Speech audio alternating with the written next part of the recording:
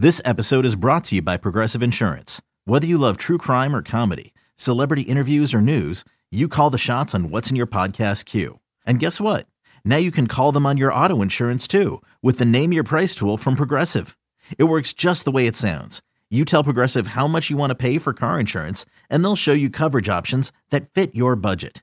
Get your quote today at Progressive.com to join the over 28 million drivers who trust Progressive. Progressive Casualty Insurance Company and Affiliates. Price and coverage match limited by state law.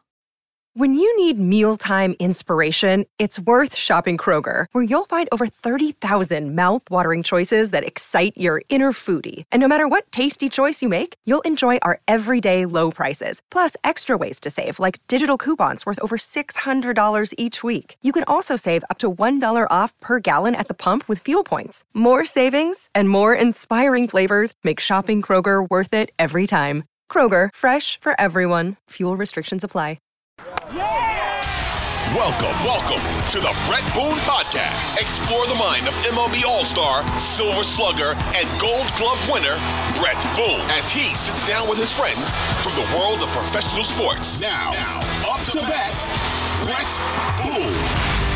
Welcome to the Boone Podcast. I'm your host, Brett Boone. Today on the program, I sit down with a four-time All-Star. He's a seven-time Gold Glove winner. He's currently broadcasting for the Los Angeles Angels. Ladies and gentlemen, Mark Langston. Langer, thanks for coming on the program. Booney, thanks for having me. It's been a while. It was good catching up. For those of you listening to the Boone Podcast, we just got back. A lot of us just got back from a whirlwind, a week up in Seattle, and we got to hang out and talk a little bit. It was good catching up. Biggest story in baseball right now. Shohei Ohtani. You probably never talked about it. Mark does the games for the Angels every night, so I'm sure he doesn't ever tackle this one. But I'm running out of ways to describe it. I never thought we'd see this. I never thought, in my wildest dreams, I never thought we'd see it at this level. You know, I thought one day, as life goes on, things improve. You see things. I thought one day maybe a 7-hole hitter in the lineup, maybe a guy that'll chew up a few innings in the bullpen. That might happen one day, but this is unbelievable. Give it to me. You see it on the daily. Explain to the audience what you're seeing. Yeah, I think both of us have seen guys, in the runs during the National League, some pitchers that were pretty good hitters, not great hitters, but could hold their own in the batter's box. Some guys that had some power. You knew when on the mound, you would have a scouting report on some certain pitchers. Like, hey, man, this guy could swing the bat, to where you had to pay attention to him instead of the guy that you knew you could just run right through him. Shohei, you never know. When he first came over, when you throw 100 and 102 like Shohei's capable of, you always know that's going to play no matter what. So I always thought the pitching side of it, he would be fine. But I thought the offensive side, it's a different ballgame over here in the majors compared to what they face in Japan. As far as the elite pitchers that are over here, this is the world's best. In Japan, they have Japan's best. This is the world's best.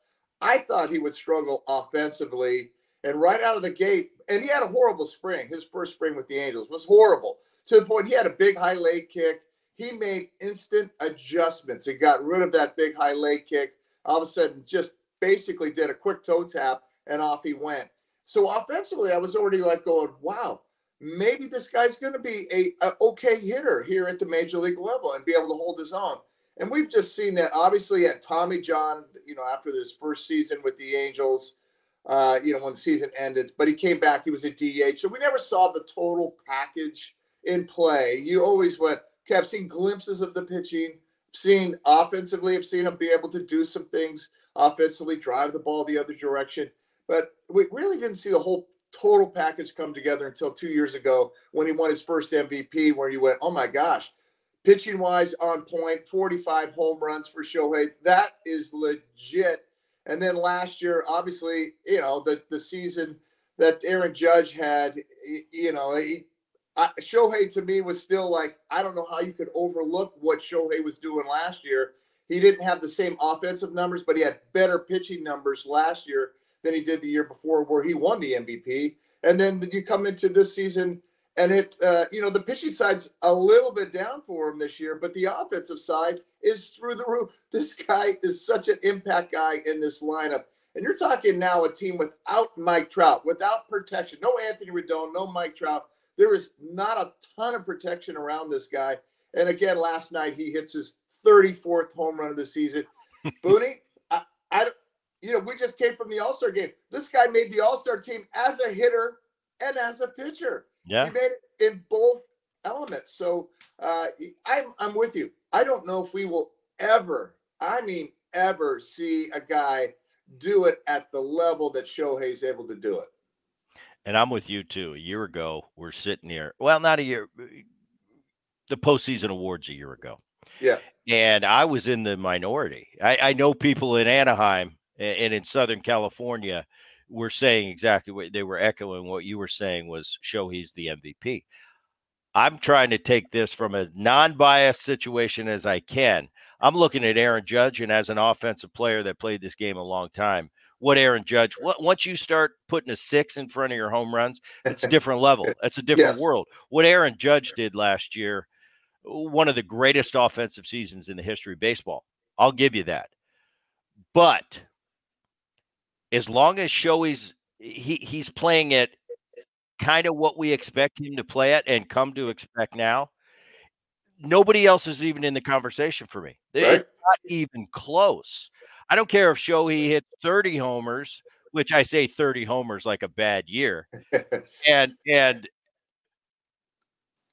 has a 3.9 ERA. He's going to the mound every 5th day and hitting 30. That's automatic MVP. It's automatic. Right. You cannot replace that level of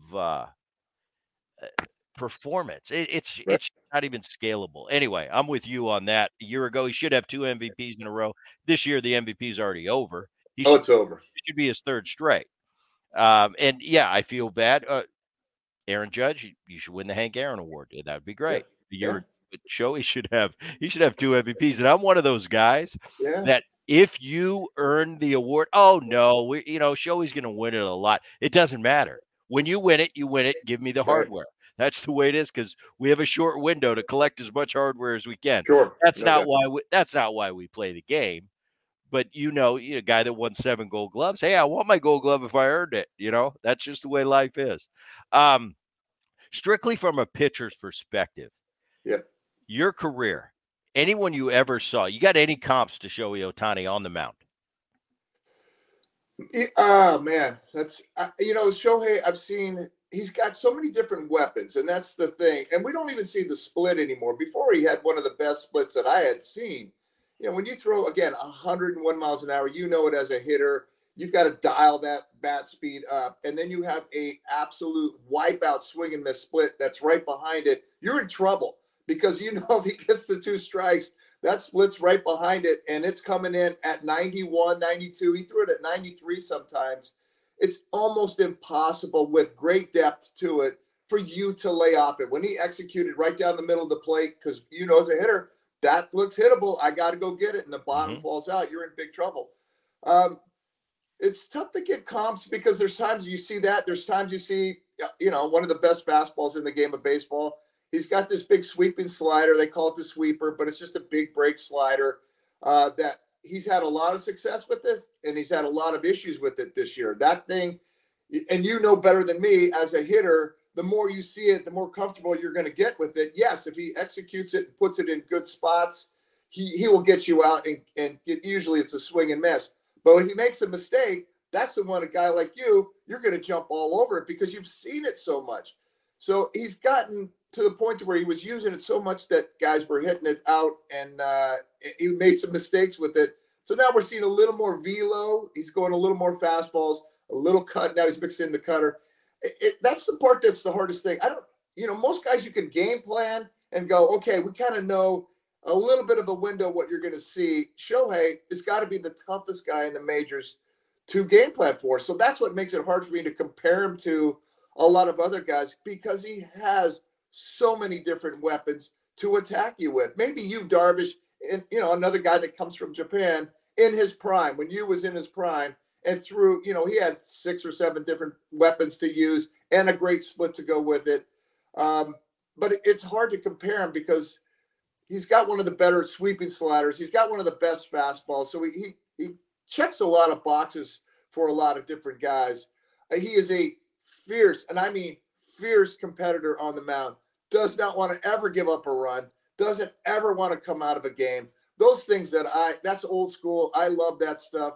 The guys that he wants to compete. He wants, and the big thing with Shohei, it's the big stage. He wants a big stage. He excels when the lights get brighter. And it's just fun to watch him from a pitching standpoint, knowing that when he's on the mound, he's always that guy. You played along with a lot of great aces in the world in your time. And when they're on the mound, you expect to win that game. That game has got to be a W in your back pocket.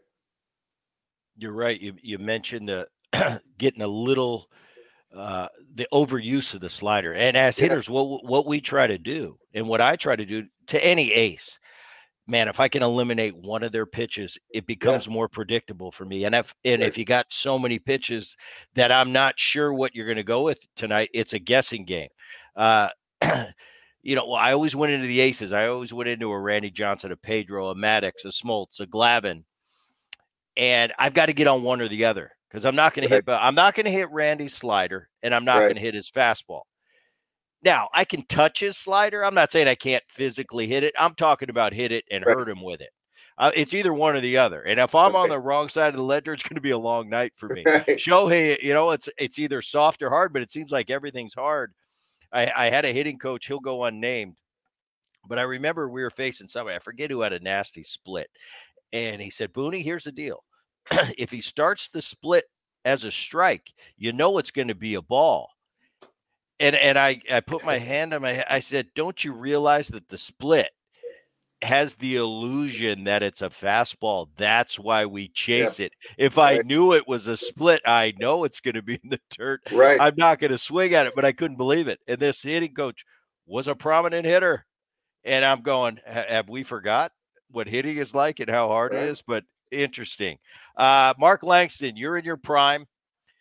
Facing Shohei. Any way you attack him on the hitting side? Yeah.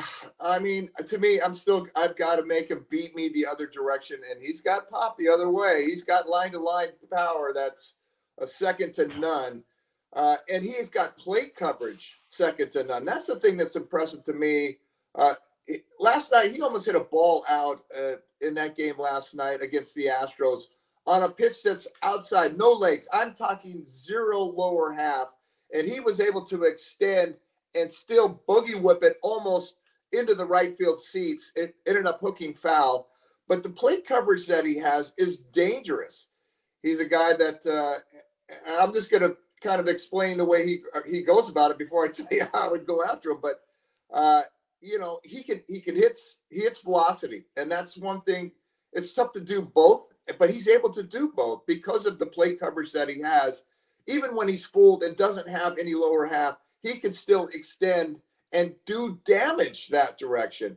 And he can get to elevated fastballs with velo on it. And it's impressive. I still got to pound him in. I need to pound him in hard to make him so conscious of that fastball in. If I feel like I can just do a little bit of work inside, obviously then I'm going sliders and breaking balls off that outside part of plate. And if you beat me the other way, big guy, I will tip my hat, but you are going to have to beat me into the left center field area. And you bring another guy that you've seen a lot. We're talking plate coverage is like a Vladimir Guerrero Sr. Sure. I mean, yes. I played against him and I was amazed. And we'd be in the hitters meetings or the pitchers meetings, and sometimes they'd bring me in from a defensive standpoint and say, sure, what do you think with Vladdy? I said, throw it down the middle. I said, you think you're going to get him to nibble off the plate? His strength is hitting balls out of the strike zone. He was that 1 in a million guy that I'd never seen, that any of us had ever seen before, that was a Hall of Fame offensive player, but didn't walk much. Right. He would swing at anything and would do damage on anything. When you talk about plate coverage, I think of that. All right, I got one more question for you about Shohei, and then we can move on. As a fan, we all have our preconceived notions as ex-players. Some guys rub us wrong. Some guys we like right out of the gate. Right. Shohei, that smile, it seems to me, and correct me if I'm wrong, you see him on a daily basis. It seems that in a humble way, he realizes how ridiculous what he's doing right now is. I think he sits there and goes, pinches himself like, I can't believe I'm doing it at this high of a level. But it's not in an arrogant way. It's in a humble way. I see it when he steals a base. Like, oh, yeah, by the way, I can steal 20 as well. It's almost like he steals second base, looks at the second baseman, I know what he's thinking. What can't this guy do? Right. But in a way, he's kind of smiles at him like, man, I'm having fun. And I don't know how I do all this, but I do it. And I realize that I'm doing things that no one else has done before, but it's not in an arrogant, like, yeah, get out of my way type way. I'm embracing the game. The face of baseball, it's great because he's doing what he's doing. Such a big star. Coming to free agency is going to be ridiculous for him, but he's doing it like in a real little kid type way, and it's refreshing. And for older players, ex-players like me and you, to watch him, it's pretty awesome. Yeah, I've said it. Obviously the Angels have another superstar in Mike Trout, and before obviously Shohei got here, and I always tell people, close your eyes and have a picture in your head of what you think your superstar is like. I go, Mike Trout is that guy. As a guy that, I always look to the great players when I'm sitting in the dugout watching them play, the Cal Ripkens, the Robin Younts, the Paul Moliners, these guys. You watch them, how they go about their business. And Mike Trout was always that guy. He would hit a ground ball back to the pitcher. He puts his head down and he sprints to first base. He never takes a play off. He's always playing hard. Shohei, but you don't see the kind of the kid-like atmosphere with Trout. Trout's more business-like, very focused. Shohei, I'm with you. Shohei, it looks like he's having as much fun as we are watching him. He's having the same fun doing the things that we love watching.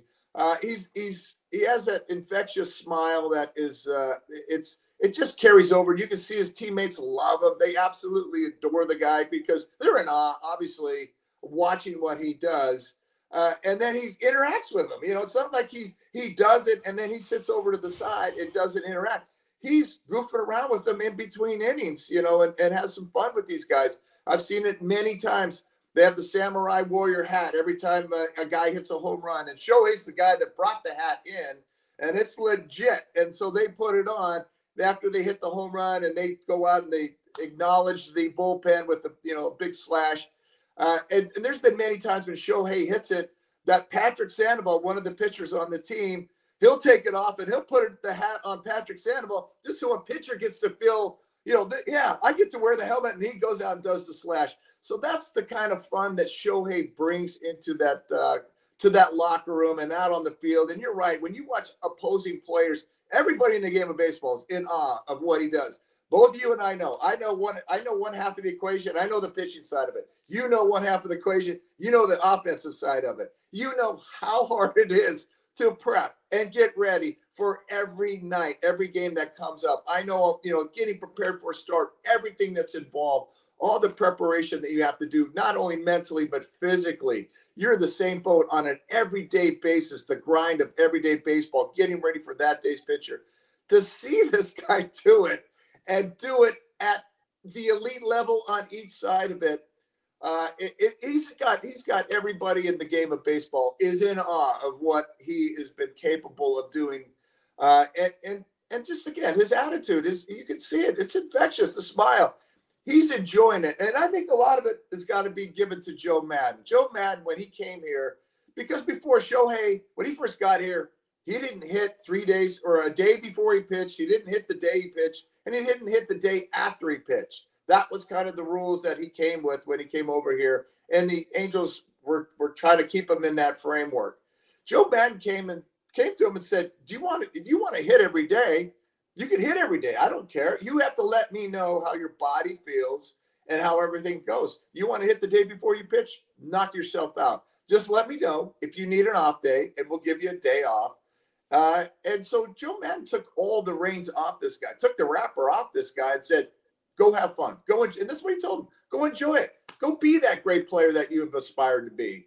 And he definitely has excelled. ever since that kind of they took the wrappers off him and just let Shohei, you just go do your thing and let us know. Be honest if you need to take a break. And I don't ever see the guy take a break. I never see this guy take a day off. He could throw 7 innings, throw 110 pitches, and grind through a start. And he's in that lineup the next day. And I know what it feels like after pitching the next day, how your body is beat up. It's beat up. And Shohei posts up every day. Every day. Another day is here, and you're ready for it. What to wear? Check. Breakfast, lunch, and dinner? Check. Planning for what's next and how to save for it? That's where Bank of America can help. For your financial to-dos, Bank of America has experts ready to help get you closer to your goals. Get started at one of our local financial centers or 24/7 in our mobile banking app. Find a location near you at bankofamerica.com/talktous. What would you like the power to do? Mobile banking requires downloading the app and is only available for select devices. Message and data rates may apply. Bank of America NA, member FDIC.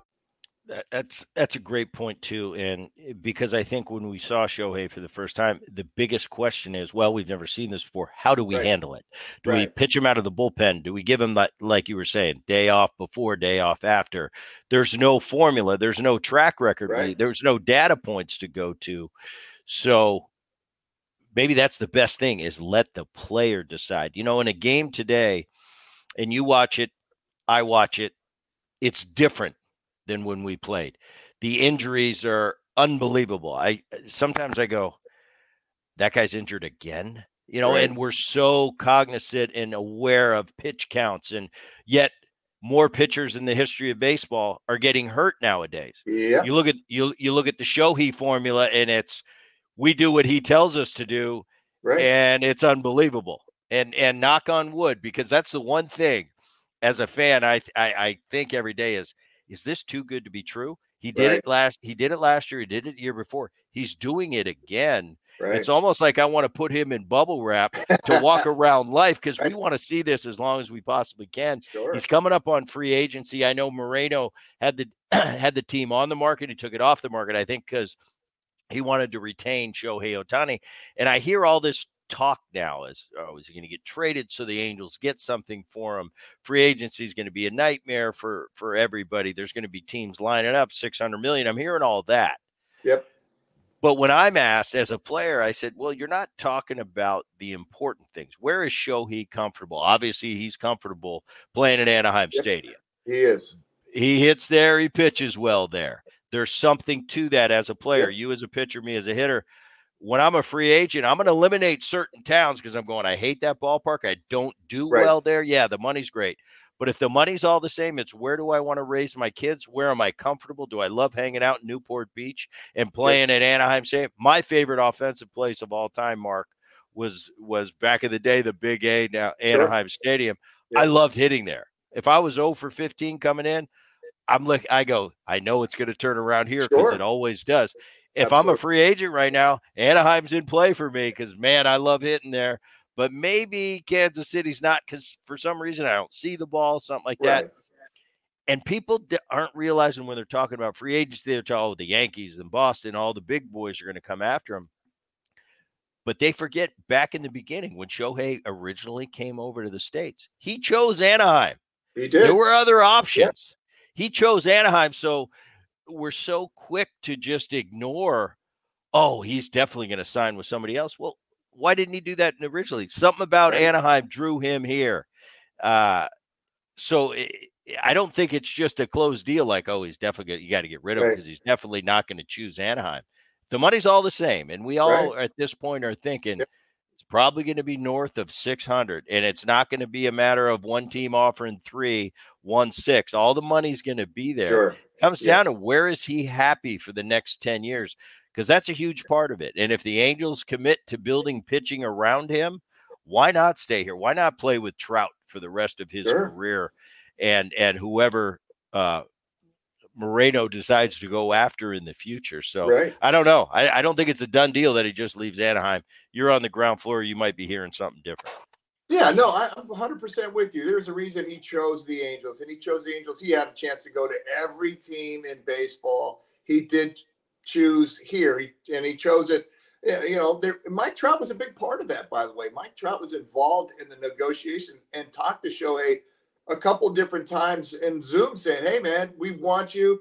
When you have the best player, and everybody recognized Mike Trout,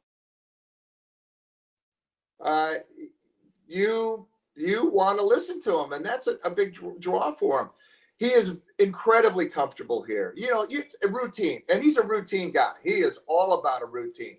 Routine makes everything go well for you. When you are in your routine, you know where to go to eat. Everything's just kind of in order for you. It means something to players to disrupt that and go and say, yes, the finances are definitely going to be, as you mentioned, it's going to be large dollars anywhere he goes, whether he stays here, Dodgers, Yankees, wherever. That is going to be fairly in the same ballpark. I don't think there's any question about that. It does boil down to, are you comfortable here? But for Shohei, he's made it loud and clear he wants to win. Now, the Angels were in a good spot 3 weeks ago. They were in the wild card. They were already in the wild card, and I think 3 or 4 games behind the Texas Rangers and charging, playing really well. And then all of a sudden, the injuries hit. Mike Trout goes down. Brandon Drury goes down. Gio Urshela goes down. These were key guys. Zach Neto, the new shortstop, he goes down. And this team has sputtered since that time. Now, they got a couple of guys back. They don't have Drury back yet. And Trout won't be back until, I think mid-August at best, maybe later towards the end of August.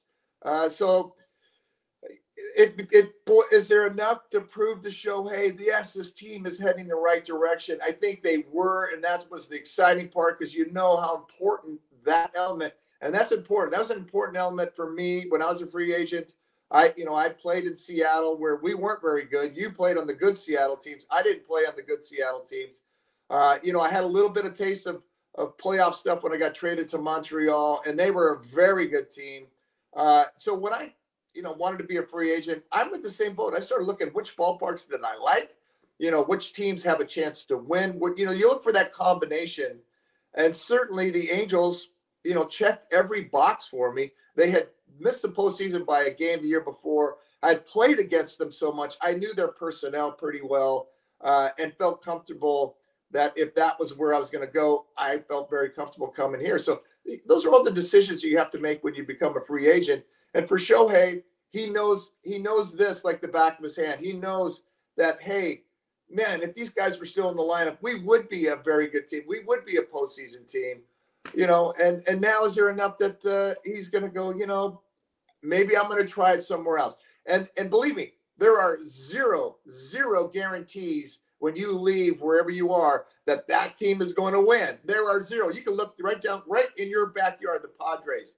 They are, on paper, the best team. That you write those names down, you go, holy smokes, how does this team ever lose? They have a rotation, they have a bullpen, and they have some of the best offensive players. And yet we look at them today and you go, man, they a real legitimate shot of not making the postseason. So there are no guarantees when you think, okay, I'm going to go play for this team because they're going to win.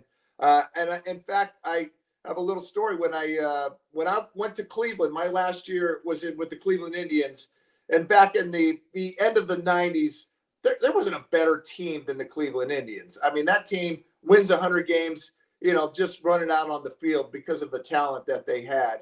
And the year that I was there, we got to the postseason. We ended up losing to the Red Sox in the postseason. So Chuck Finley, my real good friend, was a free agent. And I told Chuck, Chuck, there are no guarantees in baseball because it's all about getting to the postseason. You and I both know that. That's why you put a uniform on every day, is to get to the postseason. And I told Chuck, there are no guarantees, but this is the closest thing to a guarantee as there is. This is a powerhouse team in a weak division. And they're going to win 100 games, and they're going to get to the postseason. So Chuck signs with the Indians, and I ended up retiring in spring training. And that is the first year that the Tribe did not go to the postseason. That first year Chuck had. So there are no guarantees that you think, okay, I want to go because I want to win. That team you're going to is going to be that team that's going to get you there. You're right, and that Cleveland team of the 90s, they were unbelievable. Everybody, the 90s team was the Atlanta Braves in the National League. Yes. But the Cleveland was the closest thing to that Braves run. Braves won one World Series, one. And with arguably the greatest pitching staff in the history of baseball assembled for that 10-year period. You're right. This game is so fickle, and you can line up perfect, and it doesn't matter. That doesn't automatically say you're going to win the World Series. I think a lot of teams, you made a great example of the San Diego Padres this year, pitching a lot better than I thought they were, but they're 14th in offense with, on paper, the best offense in baseball. So baseball, no rhyme or reason, doesn't always make sense. The last thing about Shohei is he transcends the game. He's one of those few guys. He's one of the few guys that a Philadelphia, and Phillies fans, a Philadelphia Phillies fan will cross the line and buy a Shohei Ohtani item. He's that big. And Philly fans they're as faithful as anybody I know. They don't go outside of their Phillies, their Flyers, their Eagles. But Shohei, he's that big that people will go over the edge and go, well, yeah, but I'll go watch Shohei Ohtani play. He's that polarizing. Right. Oh, there's no doubt about it. Everywhere he goes, he's a draw. And, you've seen it with the superstars of the game of baseball. There's always that tug and pull. We saw it for so many years with Mike Trout. We had Albert Pujols here. Albert is a guy, Albert was still, you're going to go down. And I always tell everybody, you go look at Albert's numbers. Albert's going to go down maybe as one of the great, one or two is the greatest player that's ever put a uniform on. Top five. Top five. Ridiculous. Yeah, he's there with, we're talking Bonds, Ruth, Aaron, Mantle. Exactly. Yeah, exactly. He's a top five. You can flip those guys around a little bit. You can start looking at some numbers and maybe start popping these guys in different areas. So these guys are pulled, man. They're, as you know, you've been through it. Everybody wants a piece of you. Everybody wants a conversation with you. Everybody is showing up to watch that guy play. And that's Shohei right now. Everywhere he goes, you and I were both up at the All-Star game. And Shohei is, anytime anybody saw the red hat come out of the dugout, they started going nuts. So it was impressive. And to hear that crowd up in Seattle screaming, come to Seattle, the entire crowd was singing that. I was not singing that, but I heard it. It was very loud and clear. And he gets that reception everywhere he goes.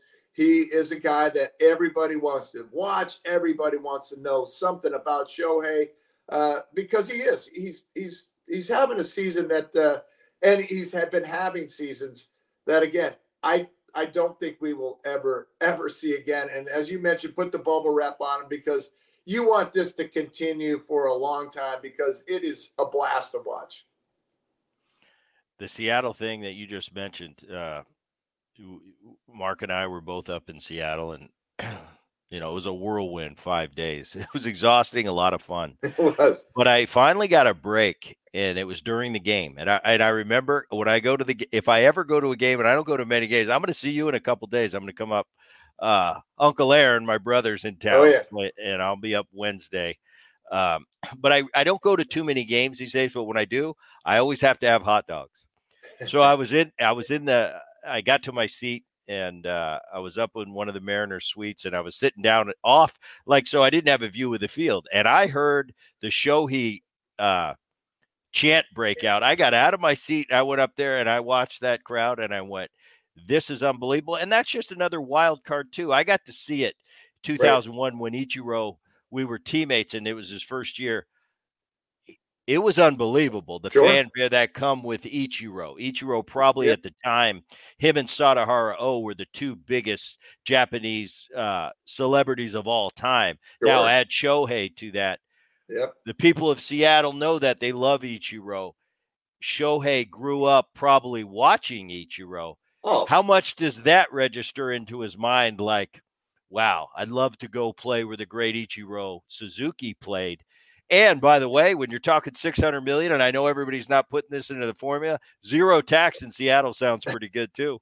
It always sounds good. Yeah. When they're not taking it from you, that's always a good thing. But Ichiro is obviously a guy, anybody that's ever played in Japan, Ichiro is at the top of every one of these guys' list. And for Shohei being a pitcher and an offensive player, of course, Ichiro, I remember the first time watching, Ichiro still does stuff with the Mariners. He still puts the uniform on. He's unbelievable. He puts his wristbands on. He's got everything. You think he's going to pinch hit at some point. He's ready to roll. And to watch Shohei come over and acknowledge Ichiro's presence, it was fun to watch from the press box. And and Ichiro punked him, and it was beautiful to see. Shohei came over and he went to start to bow, and Ichiro just turned around and walked away, walked the other direction. Left Shohei was like just standing like, what? He didn't know what to do. So it was funny to see that, but there's no doubt that Ichiro had a big impact on Shohei. Yu Darvish was Shohei's favorite guy growing up, though. He's talked about it. Yu Darvish really, to me, he's been the one pitcher that's come from Japan that is second to none. I agree Darvish, with that. When he first came over, it was like a completely different animal that we had never seen over here. And it's basically what we're talking about earlier with all the assortment of pitches that Yu Darvish came over with the 98 mile an hour heater to go with it. He doesn't have that anymore. Still has plenty of velo, but he was 98 with a swing and a split, a wipeout slider, a great curveball. I mean, he had so many different weapons to use to show against you. But Shohei, Yu Darvish was big for Shohei. He's kind of mentioned it a few times that how that Yu Darvish was this guy you looked up to. Same size, Darvish I think might be a little bit tall. Darvish might be 6'5". Shohei 6'4".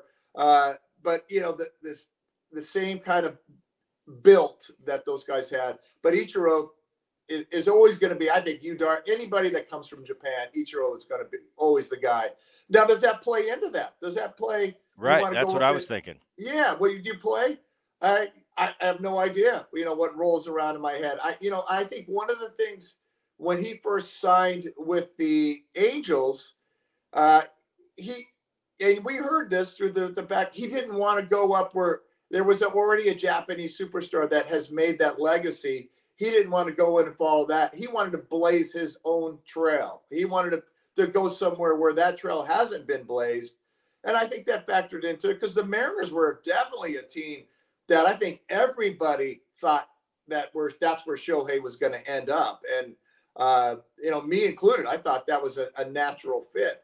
And and to hear that kind of come through, and that was originally when he signed. Now I think it's a whole different ballgame now. I think that he's blazed his own trail. He's very well. Right. He's not stepping on anybody's lawn. Yeah, no. And you mentioned Yu Darvish. He really is. I mean, you look back at what Yu Darvish has done. He's getting a little bit older now. He's had an unbelievable career. I think Hideo Nomo was the first one that kind of broke the seal, and Yu Darvish kind of took it to another level. He did. Definitely. I agree. Nomo, when he first came over, we'd never seen anything like that, and especially mechanically and what he was able to do playing for the Dodgers. The Dodgers were always a great team. So a lot of exposure for him. He definitely opened that door and I think all the players in Japan went, wow, he's doing it on the big stage. And everybody realizes that Major League Baseball is the big stage. I mean, right. It's where, if you're a player playing anywhere, this is where you want to play. This is where the best of the best of the best hang out. So I guarantee it opens up all the eyes when Nomo came over and really did a great job.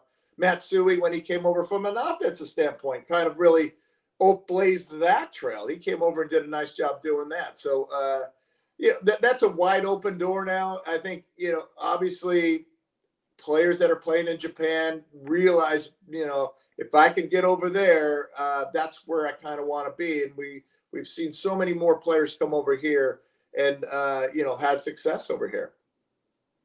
The Seattle week, pretty amazing week.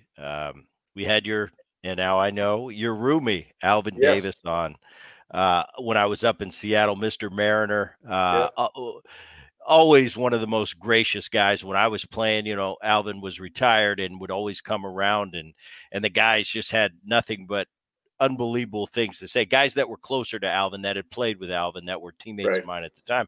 I didn't know him. I've got to know him over the year. What a wonderful man, first and foremost. But we got to talking about those early days. You guys, I think you broke into the big leagues at the same time, 1984, yes. Kingdome. Different world there in Seattle. I got to the Kingdome in 92, and it was still a much different world than it is now. This past week that we both shared in Seattle, from 84, Kingdome, video game for me offensively. I'd walk into the Kingdome. It was like nothing I ever, coming from the minor leagues, it was a different animal. You pitched there. Yes. Just tell the audience the differences between Seattle in the early 80s versus 2023, now T-Mobile Park. Right. It's a different world. It's definitely a different world than I remember in the 90s and had to be from the 80s when you started. Oh, there's no doubt about it. The Kingdome, there was a reason they had a dome, and there's a reason there's a retractable dome, even though I think T-Mobile is one of the most beautiful ballparks in all of baseball. But there's they have to have something that goes over it because it rains a lot up in Seattle. So they had to have that. So the Kingdome was that multi-purpose dome where they had the Seahawks play there and the Mariners played there. I came up through the minor league system. Yeah, in 84, Alvin and I both came up together. And almost our entire Double-A team emerged from, we had an unreal Double-A team. We all kind of came up together in in Harold Reynolds and, Jim Presley was there. Yvonne Calderon was out there. Phil Bradley. We all came up together through the minor league system and got in there in the early 80s. I didn't know any better. I knew what a hitter-friendly place that was. I mean, big-time hitter-friendly. But for me as a pitcher, I was so comfortable in that building from the standpoint of it felt like because of where the backstop was situated, and there was about 12 feet up before the stands hit, it felt like the hitter was literally right. I was right on top of the hitter. I felt like I could throw it by anybody on that mound. It just gave you the illusion that you were throwing harder than you probably were. So it didn't bother me that it was, I've seen broken bats leave that ballpark, and guys get jammed and all of a sudden the ball's going out. I saw plenty of those there, but it was difficult. When it was raining and cold outside, you were happy to be in there. And then driving across the I-90 bridge when it was just a glorious day and the water's shining, people are on their boats having a great time, and you had to go into that big warehouse. That was horrible. And you hated every second of it. And you were just dreamed that they would someday put a beautiful ballpark that could maybe accommodate both. And they've done it with T-Mobile. It truly is one of the most beautiful ballparks that you could ever go to. Spectacular setting, the way where it's set up. And they do have the ability to roll the roof over when the weather gets crummy. And it's amazing. Everything's so different now. When I was up there I went over and I had an appearance at the draft. Okay. A little different than our drafts, and I'm sitting there. Exactly. They had Lumen Field, which is where the Seahawks play. They had that kind of. They made a stage and fans were sitting in the seats for the draft, and the kids are coming out. And I'm thinking, wow, this isn't like my 1990 draft where I felt like I got a telegram to tell me where I was drafted. You were drafted out of high school by the Cubs. You decided to go to San Jose State. You're a second-round pick with the Mariners. Tell me about your draft experience versus what you saw and how the game is now. Oh, yeah. Oh, for sure. It's exactly the way you just explained it, and going to San Jose State. I needed those 3 years of college, coming out of high school.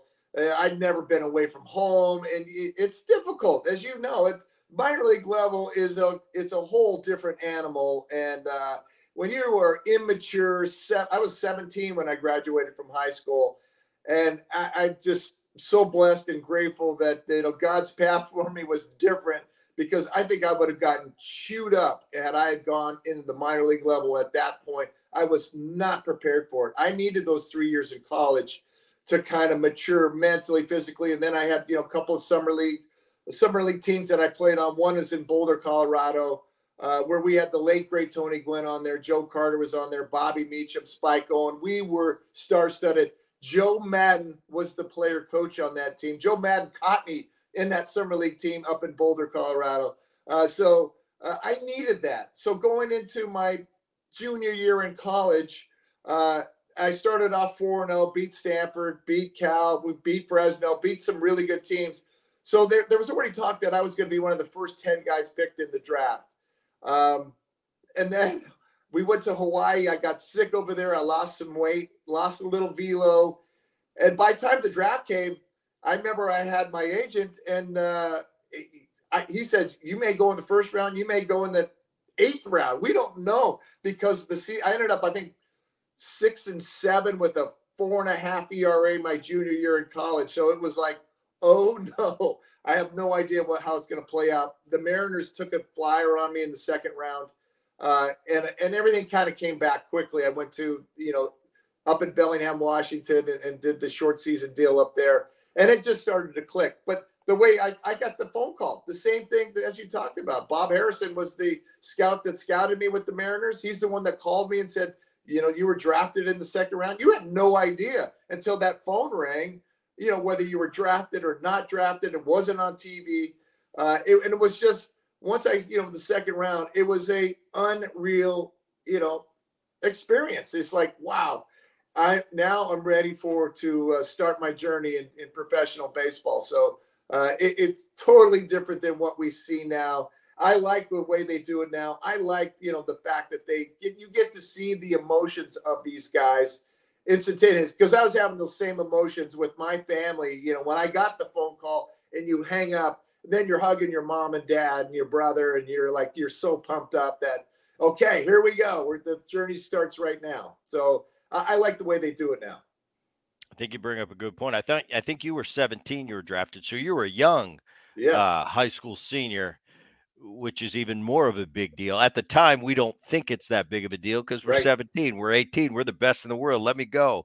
Right. But looking back, I think you're right. I don't think there's that rare exception that is physically and mentally mature enough for professional baseball. And I don't think you can have one without the other. I think it's a process. College gives you a little bit of a buffer, a little kid gloves to grow up, be away from mommy and daddy. Yes. I still had an aluminum bat in my hand. So it was a kind of a maturation process. By the time I was a junior, I was chomping at the bit, ready to go. And it's the best decision I ever made going to college. There are the rare exceptions, the Bryce Harpers, the Jim or the Chipper Jones, the Mike Trouts.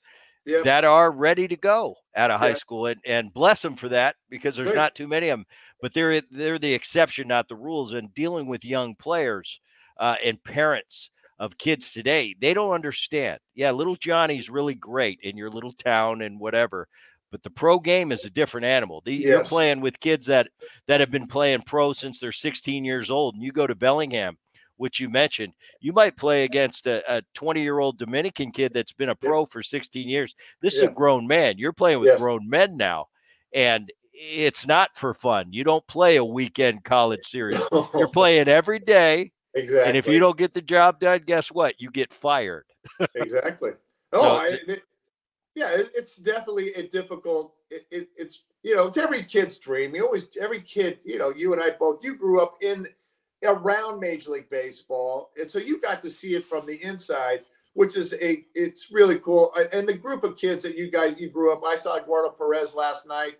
So the group of kids that you guys had with Ken Griffey Jr., I mean, that's special, man, that you guys were able to deal with that. But it's as a kid, I guarantee you were out, even on the Major League field, you were going, I want to be here one day. We all did. I mean, you can't get there unless you think that as a kid. I want to get to that place at some point. I just had my 4-year-old grandson came to a game Saturday night.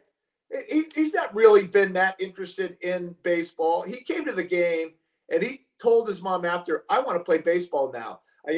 How do I get here? Is what he said at 4 years old. So it was really cool to hear that, and that's the experience of going there, feeling the crowd, watching these guys do their thing. that's all the excitement. You saw it firsthand. I saw it from afar, but going to games as a kid, I grew up in the Bay Area, so I saw Willie Mays, Willie McCovey. I saw Vida Blue and Reggie Jackson and all these guys, the A's and the Giants, and the impact that those guys had on, me growing up in that Bay Area. It was special. So it's every kid's his dream is to be able to go out there and do it. And then all of a sudden you get that opportunity. We mentioned the draft. And again, coming out of high school, there are the exceptions of kids that are ready. And I think more kids are ready now because of maybe the way that the travel ball teams are set up. They're playing high level baseball, already at that point, and have traveled and have done some traveling and have maybe been away from mom and dad where they may have had to work and they head off on some tournaments. But, Ken Griffey Jr. is a guy that had been around the game and still had some struggles in the minor leagues because he was 17 years old too, I think, when he was first drafted. And it's difficult because it's not on the field. That's your sanctuary, is when you get to go on the field. It's that other time. And there's a lot of the other time, the downtime of, I got to cook for myself. I got to clean some stuff up because nobody's here to clean it. Mom's not here to clean it, all that stuff up. So that's the difficult part, is the outside of the game. Once you get on the field, that's the sanctuary, but it's the downtime, I think, that a lot of times where the problems can happen. Yeah. And, you just bring me back to those minor league years. And, you mentioned the young players today. They are bringing them up at a younger age. And at first I was looking at it going, wow, I know what it was like when I got to the big leagues. I'm 22 years old and it was really hard. And I see these kids at 20. I'm like, I have to, my sophomore year in college, I had to be in the big leagues. I would have no chance. But I think you're right. It's the way they're brought up now. It's the culture. Right. Yeah. And when we got to the big leagues as rookies, I don't know about your experience. I know your rookie season, you led the league in punch-outs. You won 17 games as a rookie. But I know when I first got to the big leagues, it wasn't roll out the red carpet for this hot shot prospect. It's like hot shot prospect. Keep your mouth shut, sit in the front of the bus with the coaches. Yeah. We'll let you know when we allow you to hang out with the real players. Speak when spoken to. Yeah. And prove to us you belong here. And it took me a while before I proved it. It seems like today they kind of roll out the red carpet for the young player. Yeah. It's a little bit different. Us kind of older school guys look at it like, wow, I had to really, I had Chris Bosio and Jay Buhner breathing down my neck every day. And it seems like these guys are having a party. Right. Now I think about it and I'm going, well, the welcoming way, is that better? Does it make him more comfortable and able to perform at an earlier level? I wouldn't change anything. I had to learn my lesson. I had to be humbled. I had to get knocked down and get back up again. So there's arguments on both sides. But yes, I think the reason for the younger players is they're much more welcoming. The veterans are much more welcoming and all encompassing. And hey, good to have you here. Whereas when we come up, some of those veterans wouldn't even look at you twice. Like, hey, you proved to me before you have a right to even speak to me. It was different. It was a tough love situation. I couldn't agree with you more. And, in Seattle, we didn't have the real big veteran presence. Jim Beattie was on our team, and Jim Beattie was our veteran on our team. And I came up, and you still are trying to find your way through. And I remember going up to Jim Beattie one time, and we called him Zelmo, and I go, hey, Zelmo, how would you pitch to this guy? And I remember he turned and looked at me and he goes, are you talking to me? And I go, yeah, how would you pitch to this guy? And he goes, here's how it works. If I want to talk to you, I'll go down to the end of the bench and I'll have a conversation with you. Other than that, there's no reason for you to be sitting next to me. Go back to that little corner where you were sitting in and get back there. And I just went, I couldn't get back there fast enough. So, I got it. You tried to, feel your way through. And yes, I had a good rookie year, but you were still, we didn't have the big veteran presence. But when I got to the Angels, after 6 years of the big leagues and after getting, somewhat established, I didn't come in and go, I just wanted to hide when I signed with the Angels. They had veteran presence there. I just wanted to show up and do my thing. I didn't want to, do anything other than that. And so once you get in a few years with the team, then you realize, your role changes with that ball club. And I remember I was that guy when every young player that came up, boy, I was made sure that first and foremost that you were appreciative of where you were. This is a gift where you are. It's not like you were supposed to be here. There's a lot of really talented players, excuse me, in this locker room. So I wanted them to respect and to understand the respect that goes on. Tenure meant something back then in those days to where, and that's the part that you wanted to hammer. You respect these guys that have been through this for a long period of time. Sit back. Spike Owen had the greatest line. I remember sitting around one time after a game, and we would all sit around, listen to the chili dog, Chili Davis, sit there and lay out the wisdom. It'd be me and Chuck Finley, and then Spike Owen was there, and then Gary DiSarcina was the young up-and-coming guy. And Spike always tell him, DiSar, pull up a chair. But he goes, big ears, little mouth. We don't want to hear you. Listen to these conversations, absorb it, but we don't want to hear. We don't want your input. We just so. And then you would include him at some point. But Spike was really good at hammering that. And and I felt like I hammered a lot of the young guys. And I'm a lover. I am a lover. So it's like it's difficult to kind of beat some guys down because you want you probably had to go into character. You definitely had to. Yeah. And then I hear some of these guys after they got a couple of years going, man, we down at the minor league level, we were scared to death to come up because we heard about you were going to, and I go, oh my gosh, that's painful. It's like, because I do nothing but want to encourage and help everybody along the way. So it's different in every locker room. And I agree with you now. Now these young guys come up and, they said, hey, I should have been here yesterday. What Right. took you so long? So that's not involved in the game anymore. And it's just the way the game evolves, whether we like it or not. Maybe I'm not the biggest fan of that. I see it a lot. There's a lot of things that I see in today's game that I go, I bite my tongue, or snap a pencil underneath the desk. It's like that I don't, that would have drove me crazy if I was down in that locker room, but it's just the way the game is played now. So you got involved with it because that's kind of where the game has evolved. You may not like it as much, but you understand that it's their game now. It's not your game. Exactly. And I thought about that. That's a great point. It is their game. It was our game, but even this last trip to Seattle, that's kind of my home turf, and I'm down on the field for the home run derby and that locker room. I walk in that locker room. I have so many memories. That was my locker room. That's me and Edgar ran that locker room, and all of a sudden, but I step back now as an ex and a veteran guy that I'm a little wiser, and I think, but I've got to be careful to respect these guys, these current players. This is their house. This is not my house. No doubt. I'm a guest in your house, and I appreciate you having me there. Right. But, and I think a lot of us do that nowadays. But, yeah, I always say this, each and every generation will be judged by history. Yeah. It's not for us to judge. It's to be fans. And, hey, change is different. A lot of us like change. Some of it we like, some of it we don't. But life's going to go on, and the game's going to go on without us. Sure. I was reminiscing, getting ready for this podcast with you, Mark, and I'm looking over the names that you came up with. I see Marty Martinez, who we recently has passed away. He was my first infield coach, and I'll remember Marty to this day rolling barrels at my feet. You played for him. He was a manager for you for a minute. Tartable and Gorman Thomas and the late Dave Henderson. Harold Reynolds, who I replaced in Seattle. So, man, your time in Seattle, you had some big years. You had a 19-year win season in 1987, your first All-Star game. You won a couple Gold Gloves there. You led the league in punch-outs 3 times. In 87, you punched out 245. In 88, 262. You had a lot of success in Seattle. The year your walk year when you got traded to Montreal. You were a Cy Young candidate that year. You went to Montreal. It didn't work out. You end up going to the Angels.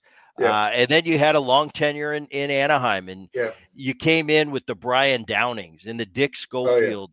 And you transferred on to the JT Snows, the Salmon, the Jimmy Edmonds, the Yes. Garrett Andersons, who would eventually in 2002 win a World Series. And that's that was my time when I was with the Mariners, that we were opponents in that American League West, which was such a dominant division really back then.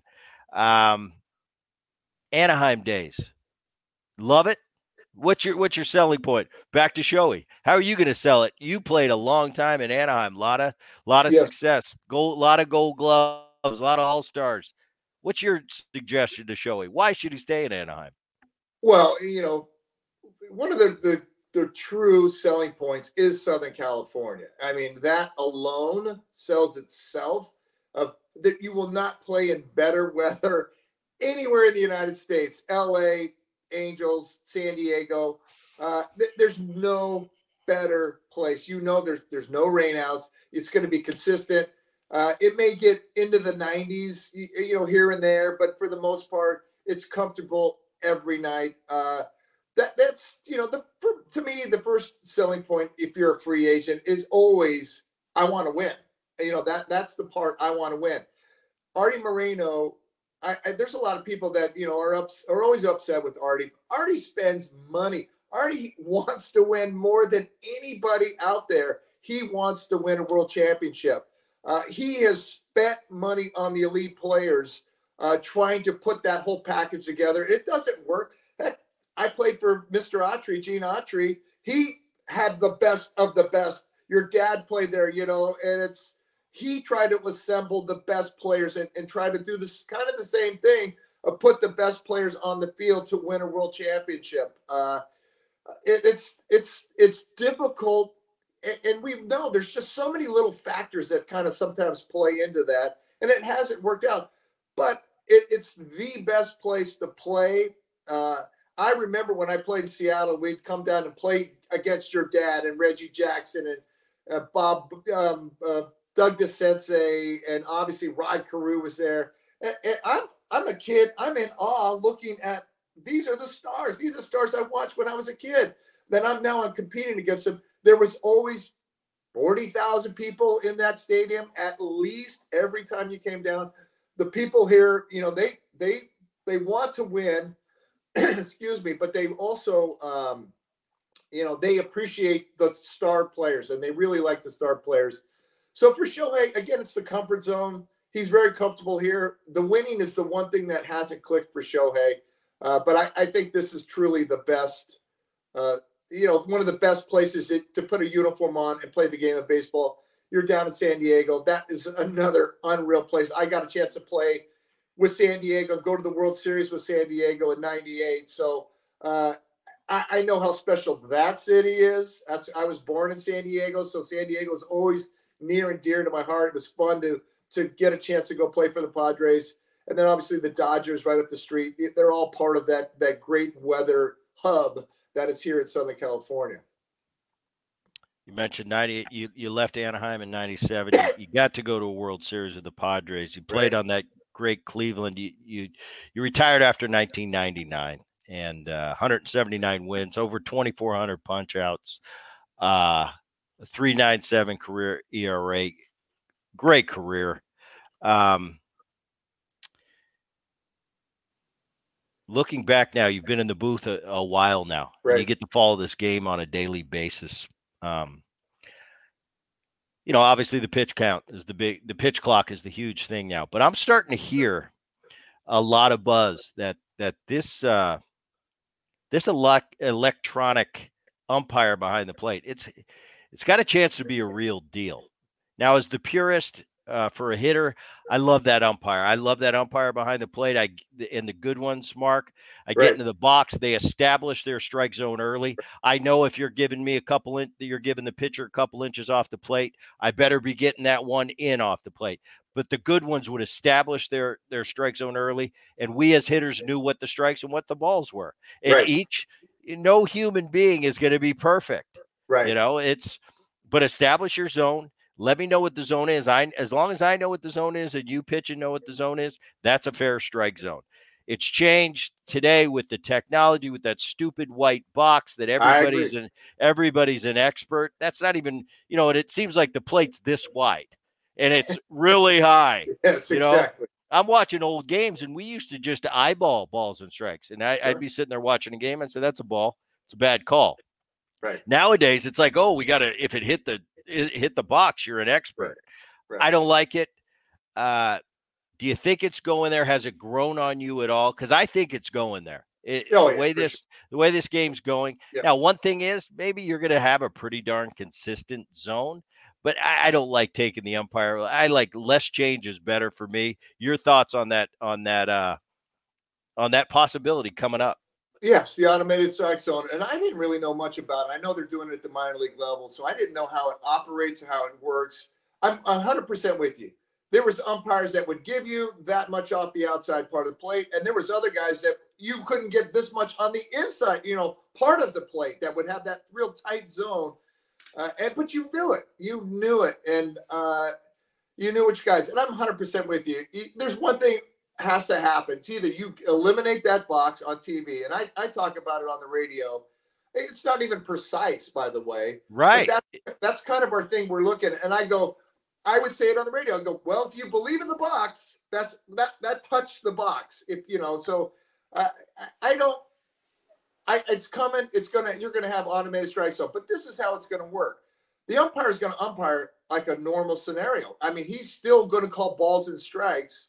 It's not going to go beep, beep. No, it's going to be the umpire will call the balls and strikes. You as a player, and I think you get 3 as a team, 3 challenges during a game. This is kind of the way it's been presented to me, to where if you're up there and you're going, there's no way that was a strike. You just touch your hat and it is immediate. And I'm talking instantaneously. It goes on the video board in the stadium and you get to see, and it's just like tennis, the way they have it, to where you get to see when they review it, if there's the line, whether there's a mark on the line or there isn't a mark on the line, you get to look at the video board and it's instantaneous.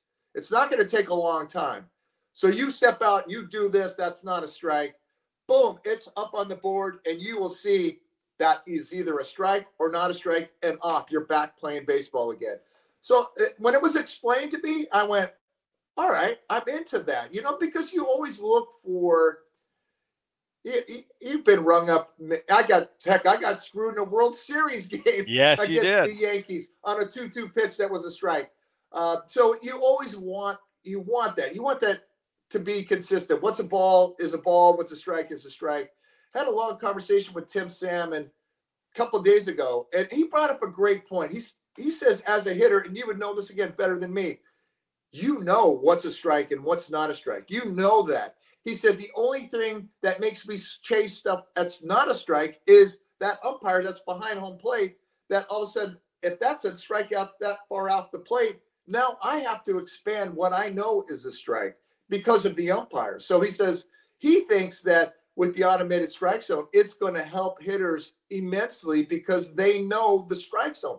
You guys know what strikes are. The only thing that gets you to chase a lot of times out of the strike zone is that guy that's behind you that maybe expands that zone normally that you wouldn't get. Now that forces you to maybe chase something that you wouldn't have chased, but you're not sure if he's going to call it or not. I don't know if I explained that well, but it made sense to me that it definitely is coming, the automated strike zone. And the way it was presented to me, I think that's a pretty cool, I think it would be a lot of fun to see. What I see, and I may be wrong here, just being watching the game nowadays, and I'm not on the ground level, so I don't know. I'm not in that actual game, but it seems to me the relationship between players and umpires has changed. I mean, that was the cat and mouse. That was a part of the game. I was at second base, and I'm chatting with that second base umpire because guess what? 2 nights from now, he's going to be behind the plate, and I want him to be my friend. So if he did, so I'm doing whatever I can. I'm politicking whatever I can. And this is kind of the running thing. Joe West, love him or hate him. Joe West will be behind that plate. And my way of walking to the plate and saying hi is, hey, what's going on, fat ass? How we doing tonight? Now that was my way of saying, hey, Joe, hope you're having a good day. He knew that. He'd make a short joke or something. That's how we interacted. That was our friendship, but Right. that was a part of the relationship you had with umpires. I don't see that so much these days. It seems more robotic. The umpires are more, I'm here to do a job, and the players are, there's more fraternizing amongst players than there used to be in my day or your generation. That's true. But I don't see the fraternization with the umpire the way it used to be. Umpires used to be, hey, Joe, how you doing? Hey, Booney, you got any advice for me tonight where I should go to dinner? We had that relationship. Maybe I'm wrong, but I don't see it as much in today's game. I'm with you. I watch games all the time. And as a pitcher, we didn't have the luxury of buttering them up like you did. And making sure that zone got a little tighter than. I took full advantage. We didn't have that chance to go out there and put our arm around that umpire and have that conversation. I'm with you. I see these conversations, but if you think about it, you think about what is on these umpires' plates now. There's so much more now on their plate with pitch clocks. They're watching a clock to see, okay, it's a pitch violation because he didn't throw it in time, or he wasn't staring at the pitcher, he didn't get in the box with 8 seconds left. There is so much on these umpires' plates that, and again, the box is a big part of that. I think the box crushes these umpires because they know that hitter can go back immediately to the dugout, right, and get a quick view. That wasn't around when I played. It probably, I know it was maybe backside your career. It wasn't me. I had to go off into the media room, but we didn't have access like they do today. Exactly. So they could go back immediately on that iPad and watch that at bat and see where that pitch was and have that instant response back to that umpire. And that umpire is going to know, man, I probably boxed that up, because they have the technology that's going to say one way or the other whether that was a strike or not. So difficult. It's so difficult to be an umpire to start with. You know that one half of the equation is always going to hate you, and the other side of it's going to love you. So it's a difficult gig to do. These guys are the best of the best, and they truly are. When you sit and watch this, you watch a play happen, and you visibly see it, and you kind of render your decision in your head, and then you have to go back and watch it in super slow-mo to find out whether they got it right or not, and you're going, holy smokes, that guy drilled it. I thought the guy was safe, but he saw it, and he made the right call in that. It's impressive what these guys do. And, it's a difficult job. I think, is there the relationship that there used to be? I don't see that at all. And again, I don't know if it's a byproduct of too much on the umpire's plate to be able to have those conversations, or if it's at the box to where that umpire can't relax and have his zone. Whatever his zone is that night, that's his zone. The pitcher knows it. The hitters know it. They know that they're going to maybe not be happy with one way or the other, kind of the way it plays out. And that's where the buttering up, you could be out there going, hey, this guy the other night, he throws a lot of pitches that look like strike. Heck, I had a catcher, Scott Bradley, when I was in Seattle with the Mariners. He would tap the umpire every time we'd go on that inside part of the plate to let him know, don't you give up on this. He can establish that inside. He would tap him on the back of the leg every time that we came on the inside part to let him know, get a really good look at this pitch, because a lot of times umpires would give up on that, and to let them know, this is where we're coming. We're coming in here. Take a good look. So those are little things. It's relationship stuff that you can have, and maybe it's not there as much. Again, I'm with you. I'm not on the field. You don't really know how it's playing out. It doesn't look like it's there, but maybe it is. I don't like change. I'm always pessimistic about change. This pitch clock thing, I was pessimistic. I think it's been a home run. I look at it. I think it's done everything that, and more ex-players, veteran players like yourself. I'm hearing the same thing. Like, Booney, I didn't think it was going to be good, and it's been great. I hated, and you being a guy that picked off a lot of runners. I remember it just in my playing days. There was Langston, there was Gary. There was Pettit in New York, the lefties that really hung in the air, and you couldn't just take off on them. You picked off. I think you're the fourth most ever in the history of the game pickoff wise. But I thought, the elite base runners are really going to take advantage of the 2 disengagement rules and the pitch clock, and it wasn't going to be fair. But now looking at it, the reason behind those rules was to encourage the running game, to get people running again, to get more excitement. That's what the fans want to see. I think they've really hit their goals on what they were trying to do. Now, maybe in the future they'll reel back. There'll be a tweak here and there as the elite runners start to steal a lot of bases to curb that, because it really is not fair to you, and it's not fair to that catcher. The 2 disengage. You imagine Ricky Henderson playing today with the 2. I mean, he'd be sitting over there laughing at you like, when do you want me to go? But I think it's good for the game. Your thoughts on that as a pitcher? Being a pickoff was a huge part of your repertoire. How would you do in today's game? I think guys like you would still have a little bit of an edge, because me as a runner, I wasn't a base stealer. I'd steal one when you weren't paying attention to me. But I knew if I had Mark Langston on the mound, I'd always go first move off a lefty. For you, I'm usually staying put that at bat. Yes. Oh, there's no doubt. I think, it's being a lefty, and only having 2 chances, because a lot of times you don't want to show that a move right out of the gate. You want some setup moves to kind of lull the guy to sleep, thinking, okay, you make some obvious stuff, and always I can't begin to tell you the hours I spent in front of a mirror trying to watch what my body's doing when I throw to first base, when I start to go home. You try to sync it up to make it look the same. So and you want a couple of moves that are crummy, that look bad. That's an easy read for that guy to maybe get comfortable, to take that half a step more off the base. And I had a quick step off move. That's what kind of was the neutralizer for me, was, I saw you take that extra half a step. And then I had a real quick move that I would get guys that direction. That part I'm not as keen on with the 2 pickovers. That one I'm maybe not the biggest fan of. The pitch clock, I'm into it. I love it. I think it's great for the game, because nobody wants to watch a 3.5-hour game. Nobody. Everybody in the games. We had a 3-hour game last night.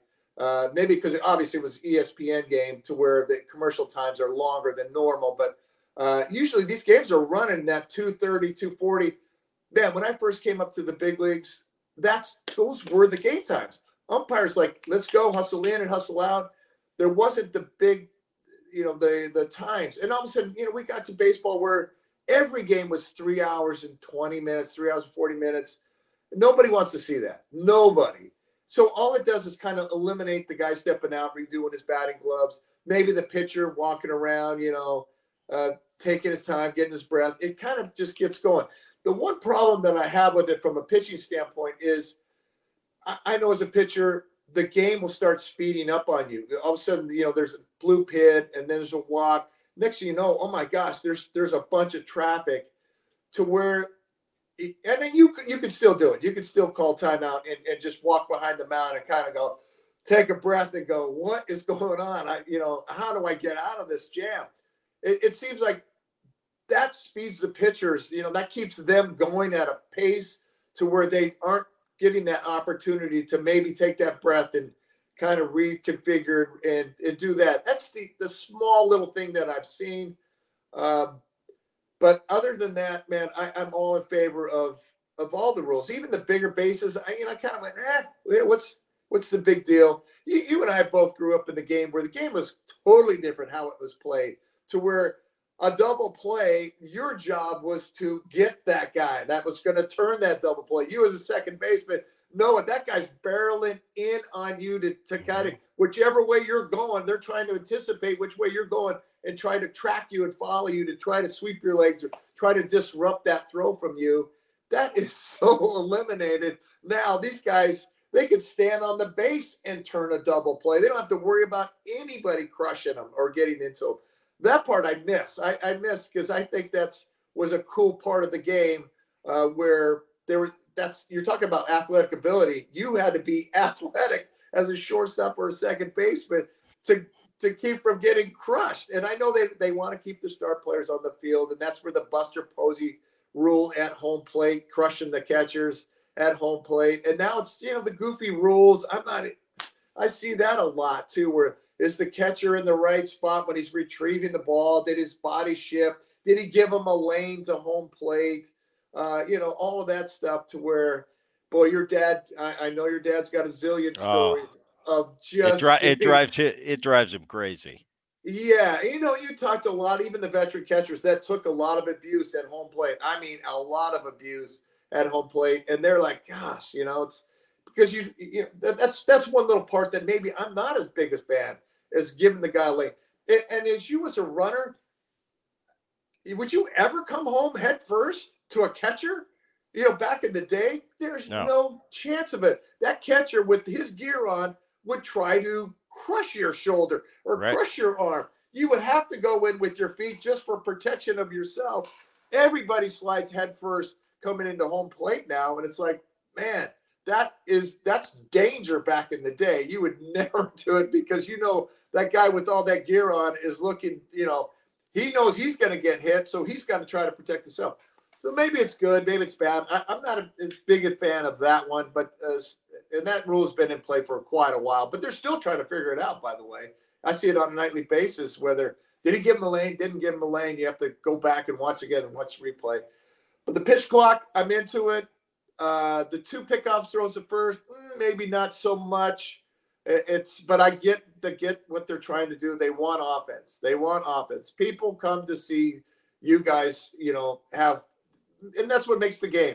And they maybe try to get guys on the move because that creates excitement because there's athletic ability that's involved in trying to throw the guy out, make the tags. I like it. I so far, all the rules, the new rules, I'm into. The pitch clock, I know it's coming. And after it was explained to me, I think I'd be okay with that one too. Yeah, the double play. Yes. I mean, I took as a second baseman, that's what I hung my hat on. That's how I separated myself from the average second baseman. Yeah. Can I turn that big double play with someone trying to knock me into left field? Nowadays, a relief pitcher can turn a double play, and it drives me crazy as a second baseman. Yeah. I get your engagement thing. I was concerned a little bit, too, with you say the pitcher needs a breather once in a while. That was my job as a second baseman. If I see my teammate, Mark Langston, and I know he needs a breather right now, hey, time. We're going to come talking. We're not going to talk about anything. We're going to talk about after the game what we're doing. But I know you need to settle down right now. Sure. That was my job as an infielder. Can't do that anymore. I'm a little worried about that. But the one thing that I think they're going to have to tweak from the pitch clock standpoint is you have to engage at the 8-second mark. Yeah. Now, there are pitchers out there that'll play games with you, hold the ball on you. Yeah. But always as an offensive player, I had the option, you're going to play this game? Timeout. Now I don't have that option, so you can hold the ball at me. I think they're going to have to bring that down to maybe a 4 or 5 second engagement rule, so you can't just hold the ball on me 8 seconds every time. So there's little tweaks. I mean, nothing's going to be perfect from the outset, but I think overall, I think a positive result has come from these changes. Last thing, I'll let you get out of here. I know I kept you longer than I told you. Something that's near and dear to my heart because I came up as a prospect with the Mariners, and I had that label of, he's an offensive second baseman. And I always used to get pissed and say, you know what, I'm a damn good second baseman. And I worked hard defensively. And I remember when I started winning Gold Gloves, it was as fulfilling as anything in my life because people always said offense. And I thought, no, I can play defense. And I remember getting that first Gold Glove and thinking, this is awesome. Later in my career, as I got older, it gave me some solace. I mean, because you're not going to hit all the time.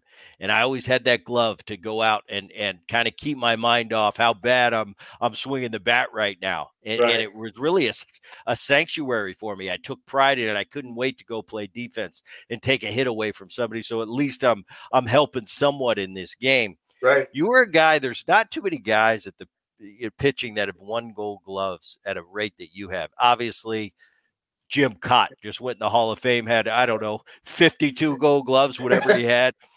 Greg Maddux was an unbelievable defensive pitcher. I know that's not the most important thing when it comes to taking the mound every 5th day, but you won 7 of them. How much pride do you take in that Gold Glove? I know for me, I took a lot. How about for Mark Langston? And again, when you get get that very first one, man, it is. It's something I worked incredibly hard at, just as you just talked about. I just didn't take it for granted. I looked for extra outs where I didn't have to throw a pitch. I looked for my second baseman or shortstop, made eye contact with them. I looked for little things like that. I took a lot of pride, and it's back in the day where they bunted. They don't bunt anymore. We're looking at bunt numbers last night. I looked at 1985. The Dodgers were number one in baseball. They bunted 101. They had 101 sacrifices. The Angels were number two with Gene Mauch. They had 99. Gene Mauch would always bunt. They bunted back in those days. Right now, the Arizona Diamondbacks lead the majors with 19 sacrifice bunts. And the Angels, I think they have 2 or 3 sacrifice bunts. They don't bunt anymore. Analytics can't stand it. They don't like giving up outs. And I've always said this. They've never been that guy that stood on the mound. When that guy's at first base, you have my attention. When you're at second base, you have a lot more of my attention. When you're at third base with less than 2 outs, you have my full attention now. I have to think about, can I bury the breaking ball? What all this stuff is going on in your head. So the bunt side of it is taken out of the game. So I had so much pride in the bunting, certainly first and second. I would always tell my third baseman, you stay there. I've got this side. I've got and I would say it loud enough so the hitter knew it. I've got this side. You just stay back. I'll get it, and we're going to get that out over there. I would say it loud enough to where that hitter heard it, and you could almost coerce hitters into bad bunts. And I would get these bad bunts and be able to get aggressive outs. But I took pride. I loved PFP in spring training. I hate it. I know you did. I know the infielders hated it. And you guys had no business being over there going through this crap day after day. But I loved it as a pitcher because I knew these things are going to make me better. And I hated the fact that you do it every day for a half hour, 45 minutes every day. And that's it. You do it through spring training, and you rarely see teams do it again through the rest of the season. We see it now. Teams are more apt to, like the Angels would definitely do it with Nev. They're doing it a little bit more. I've seen them, I think once a homestand or maybe twice a homestand, they'll get the pitchers and they'll run through some PFP stuff. But I loved fielding. I wanted to be a shortstop. I wanted to be a shortstop so bad. I took ground balls at short every day in the Kingdom. Every day I would take ground balls at short. With the Angels, we had the late, great Jimmy Reese, who was Babe Ruth's roommate. He was Abafungo. I got ground balls every day from this guy. And that's one thing that I think is missing because – and Marcel Latchman would do it afterwards also. He would hit us ground balls, after Jimmy Reese passed away. Latch would come out there and hit us fungos. But every day, Jimmy Reese, Babe Ruth's roommate, would come out, 10 for cigar, kid, here we go. And he'd start hitting you these ground balls. And a couple of them wouldn't come in hard, so you'd drop your glove and you'd mess with them and you'd field them barehanded. He would get pissed. And that last one, he had the ability to put that little extra spin on it and go, whoop, whoop, and he'd get you, and you look back, and he'd be high-fiving the guy catching him going, you owe me a cigar, kid. So I took ground balls every day. I as you mentioned, I worked hard at that craft. I wanted to be a really good fielding pitcher. I think my played soccer as a kid. I played all through high school and 2 years in college. I played baseball and soccer in college. That helped my lower half. That synced up my legs with my upper half. And so I had quick feet. And that's when we're going to win a Gold Glove. You better be quick off that mound to be able to get to some things, help your fielders where they're playing back. You have responsibilities. And again, I took pride in that. I took a lot of pride into either fielding balls or looking for that out where I don't have to throw a pitch to home plate. I looked for that. And that's part of being a Gold Glove is looking for those outs where they're there, they're available. You just have to be paying attention to them. You have to have a good second baseman or a good shortstop that their mechanism to as soon as they start, they just do this. You're wheeling around and you're throwing because 100% that guy will be on the receiving end of that. Those are little nuances that I took a lot of pride into making sure that when I took the mound, that I was going to control that aspect of it. This is awesome. It was an awesome time. Thanks, Mark Langston, for coming on the program. A lot of fun. Great to catch up. I'll see you in a couple days. I'm going to come yell at you. I'm going to get there early. I got to make my rounds. Go see you. Mentioned Phil Nevin. It's kind of like my other little brother. So when I go up there to see Aaron, I pop over and I see Phil. All the best. Great career for all you out there listening. You can catch Mark each and every night tuning into the LA Angels. And good luck second half. I think it's going to be tough in that division. I think you're going to have at least 3 coming from the East, 1 in the Central, and 2 in the West. So the Angels got their work cut out for them, but so do the Mariners. And with Houston and Texas being better, it's going to be an interesting run towards the pennant. Thanks again, Mark Langston. And for all you out there at the Boone Podcast listening, thanks for listening. We'll see you next time.